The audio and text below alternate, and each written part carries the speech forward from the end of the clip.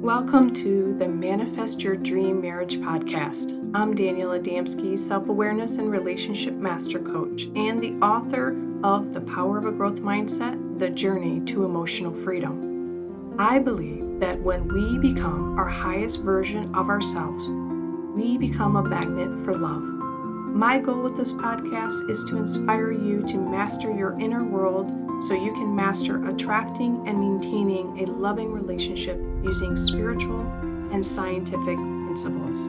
Thanks for joining me today. Today we have Bethany Dodson. Like your soulmates.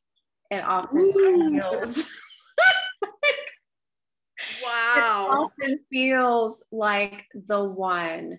The chemistry, and this is especially true for people who fall into or have a tendency of attracting narcissistic partners or emotionally unavailable partners, emotionally abusive partners. The theme with these relationships is that they often feel for the person getting into them like their soulmate. The attraction, the chemistry is off the charts, and it feels like the one. It feels too good to be true, because in many ways it is. It is. But it's that chemistry. And there was a study, I'm forgetting the university that did the study. They did a research study on the chemicals that are produced in the brain when somebody is falling in love, or that infatuation stage. And that biochemistry, I mean, is mirror the same as someone who is getting addicted to heroin. Mm-hmm. And so well, that's what like falling in love actually feels like the chemicals are the same chemicals of somebody that is addicted to heroin. It's just heroin is they both could be deadly, actually, depending on if you're with a narcissist or somebody that really you shouldn't be with. Right. So and what's the purpose then? Like, what is the purpose? Like in life, in the school of life, what's the purpose? Why would that happen? Why would God be so, I don't want to say mean, but yeah, why would that happen? Like, that's such a great feeling. Why would that even happen for us? So my belief is that we are always calling in what we need to heal and grow and evolve to the next level. And oftentimes that's wrapped in a really painful package.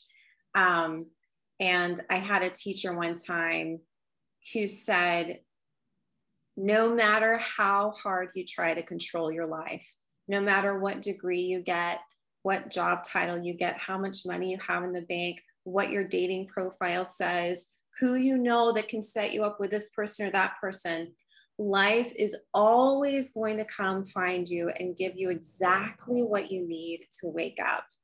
And oftentimes it can come in the package of a really destructive, painful relationship that wakes up all of those latent wounds that you experienced in childhood that you've probably tried to outwork or outrun, or don't look at it for a while because that's my past. I don't want to go dredging up the past. But those patterns that people have are so subconscious that it takes that level of intimacy, that level of chemistry, to bring it all to the surface so you can look at it. So it's not in the shadows anymore. And I feel a lot of people get snagged because they allow it to, it is traumatizing, but they allow themselves to stay in a traumatized, victimized state.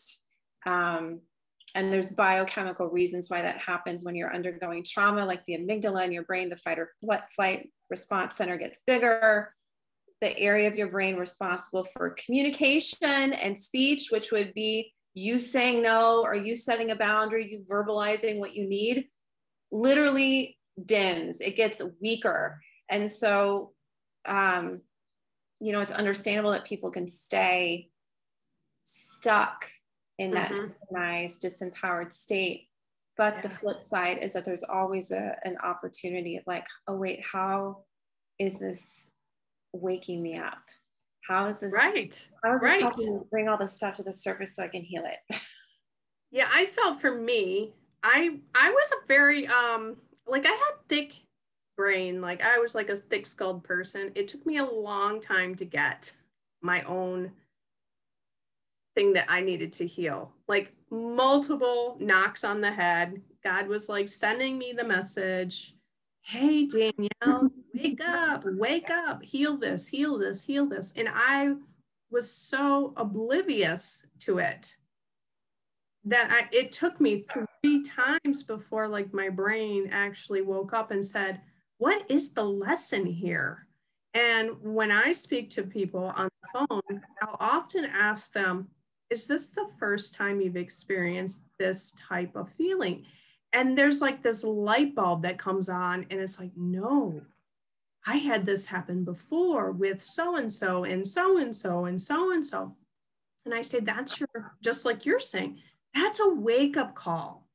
It is a wake-up call trying to help you. And I believe, and maybe you believe the same way, that we have these contracts with people. We like sign up for this before we even get to this physical body. And we're like, hey, okay, you're going to be my narcissistic husband.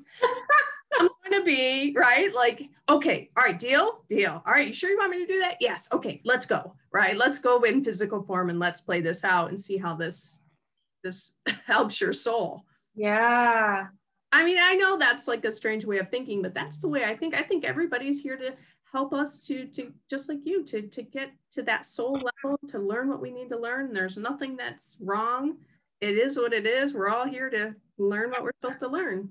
Yeah, exactly. So how can people, other than waking up themselves, what kind of signs could you give them that would say, all right, this is your wake-up call? Like when you're experiencing this, know that this is a wake-up call and this is something that you need to look at.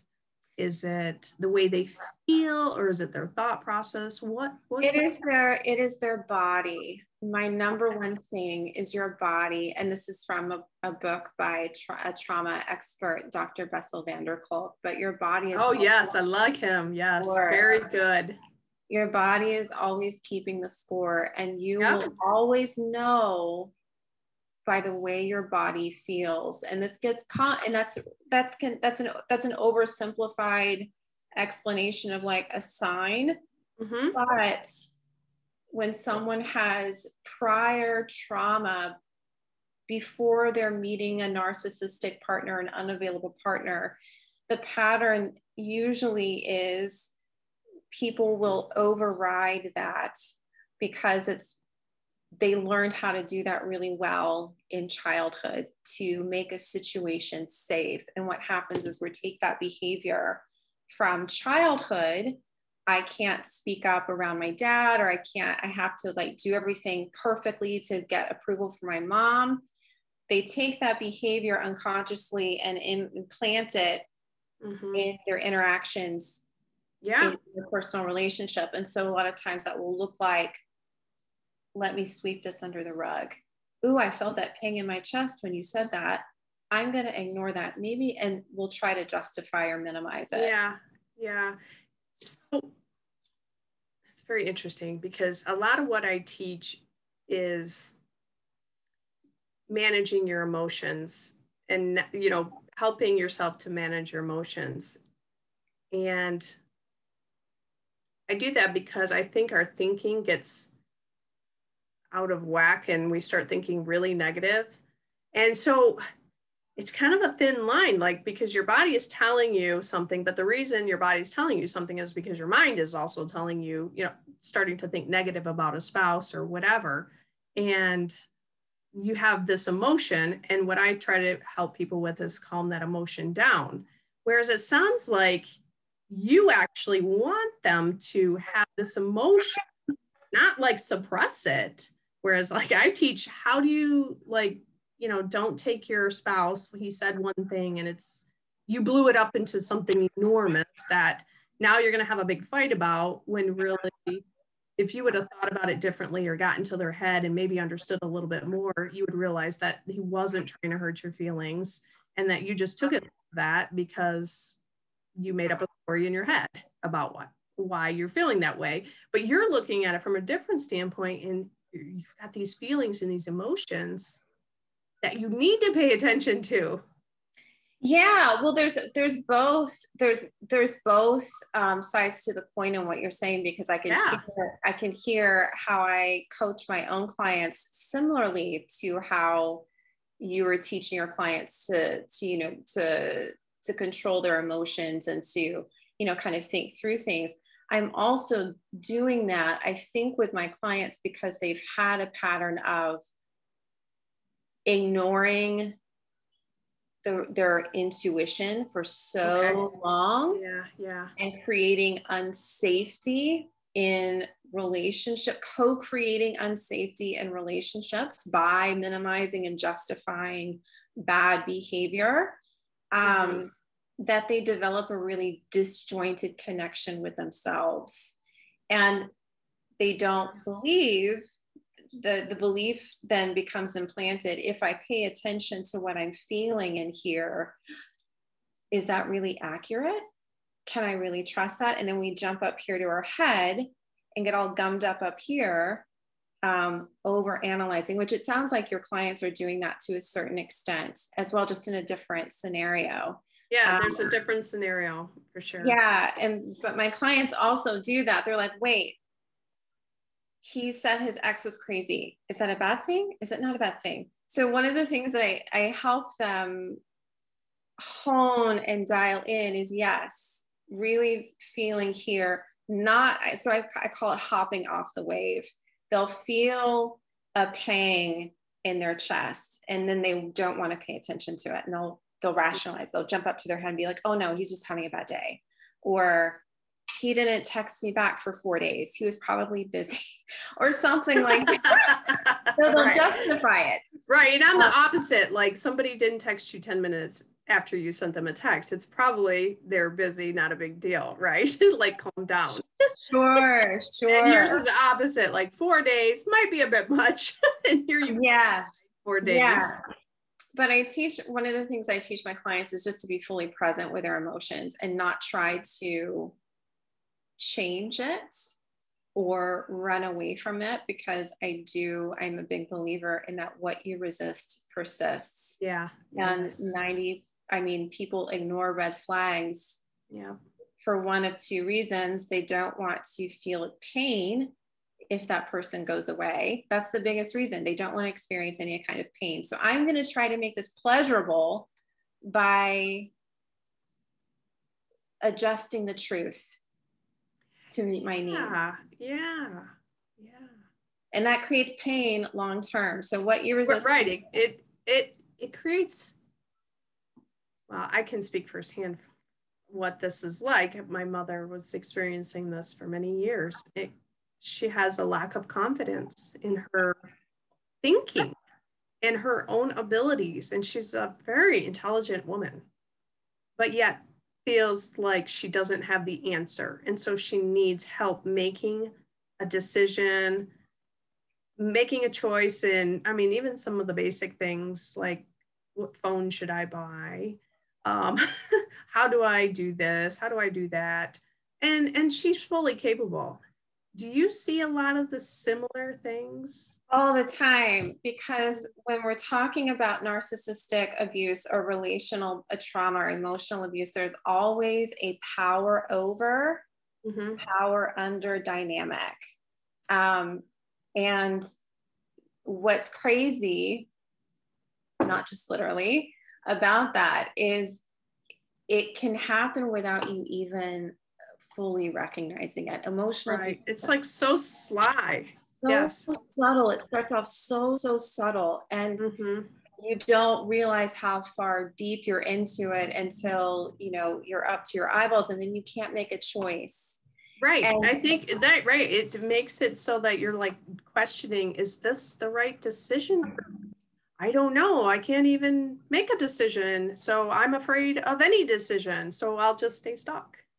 Right. And that whole process, becomes comfortable for people because they experienced it so many times in a relationship that their brain went through the same process. Their fight or flight system went off. And even though they've left the relationship, of course, they'll still have problems making a choice because over prolonged months or years, that process and ability was removed. They altered their behavior. Yeah, so I get a lot of clients who analysis paralysis, over analyzing. I would say all of my clients have some form of anxiety disorder. Yes, absolutely. Spinning. Yeah. So I was just talking to my mentor, and we were talking about taking action and how to build confidence. And one of the things he said is just taking little bite-sized action every day. And it's really simple. He was saying, all right, Danielle, like what do you have that you haven't taken action on? And I'm an action taker. Like I got a list. I can do 10 things at once, but I had this trust that my husband and I hadn't done yet. And it had been sitting on my desk for like 3 years. So finally it was like, okay. And believe it or not, that little action of doing something I knew I needed to do, I had been waiting and holding on for 3 years. Once I did that, it was like, ooh, I got like the endorphin rush. I got the hit of dopamine and all the other chemicals that make you feel really good. And that was just one small thing that I knew I needed to do. And it boosted my confidence and it made me feel happy, very happy for days. And I think that's part of what really needs to happen with anyone that's in a situation like that is look around and say, all right, what do I really need to do? And I know I need to do it deep down in my soul. I know that this is the right next step, and then just go do it. Right. And then you get this reward for doing it that you weren't expecting. I wasn't expecting to feel so amazing after doing a trust. Right. But it was something that I knew was sitting there for so long, and I knew I needed to do it. And once I did it, I was so happy. Yeah. I think that's a really, really important piece. And just the energy that we consume and like hold on to because we're not doing the thing that's in the back of our mind that we know we should be doing. The energy that we use to keep that all going on in the background is a lot. It's more than we think. It was more than I thought. It had sat on my desk for a long time. And it's the same thing with getting help and having somebody to help you. What I love about having a mentor, I've had mentors for years now. And what I love about having mentors is that you're not alone, right? You're not alone. You have somebody that can help guide you to what is the right decision for you, get you back into your intuition. Yeah. And it's not that they tell you what you should do. You already have the answers, right? You have the answers. They're inside you. You just are not paying attention to it. And so like they help you to just tap into that. Yeah. 100%. We all have blind spots. Right. And I love that we have blind spots. And I love it when somebody just like can easily point it out for you. Like, well, Bethany, maybe you should. And you're just like, good idea. Why didn't I think of that? Yeah. So what do you love about the outcome when someone works with you? When you get that testimony, what do you typically hear in a testimony? What's the transformation? Because really, we're all here to learn and grow. What do your clients get when they work with you? The things that I hear the most are, this is the first time I've ever felt like myself. Oh, wow. Or this changed my life. I wasn't expecting to feel this great in such a short period of time. All of my clients have had talk therapy. Some of them have had a lot of talk therapy, and I don't ever want to knock talk therapy, but when we're talking about like healing trauma and like learning how to regulate your emotions, it's just not effective. It's not effective. And it keeps so many people stuck. It kept me stuck for 12 years. And I was like, what's wrong with me? I'm going to therapy. I'm still not getting it right. And people will adopt that belief. So yeah, that there's something wrong with you. You're just not smart enough. to get it. Wow, what's wrong with you? Right? Even more pile of crap on top of all the other stuff that you're thinking about yourself. Right. So the three biggest things that I hear from my clients are they finally feel like themselves for the first time in their life. And that's ultimately really what my work is about, is helping someone remember who she really is. Mm-hmm. Some people want, and I was one of these people, I just wanted to get back to the way I was before I met my ex. And we can't ever go back. We can't put the two. But here's the thing.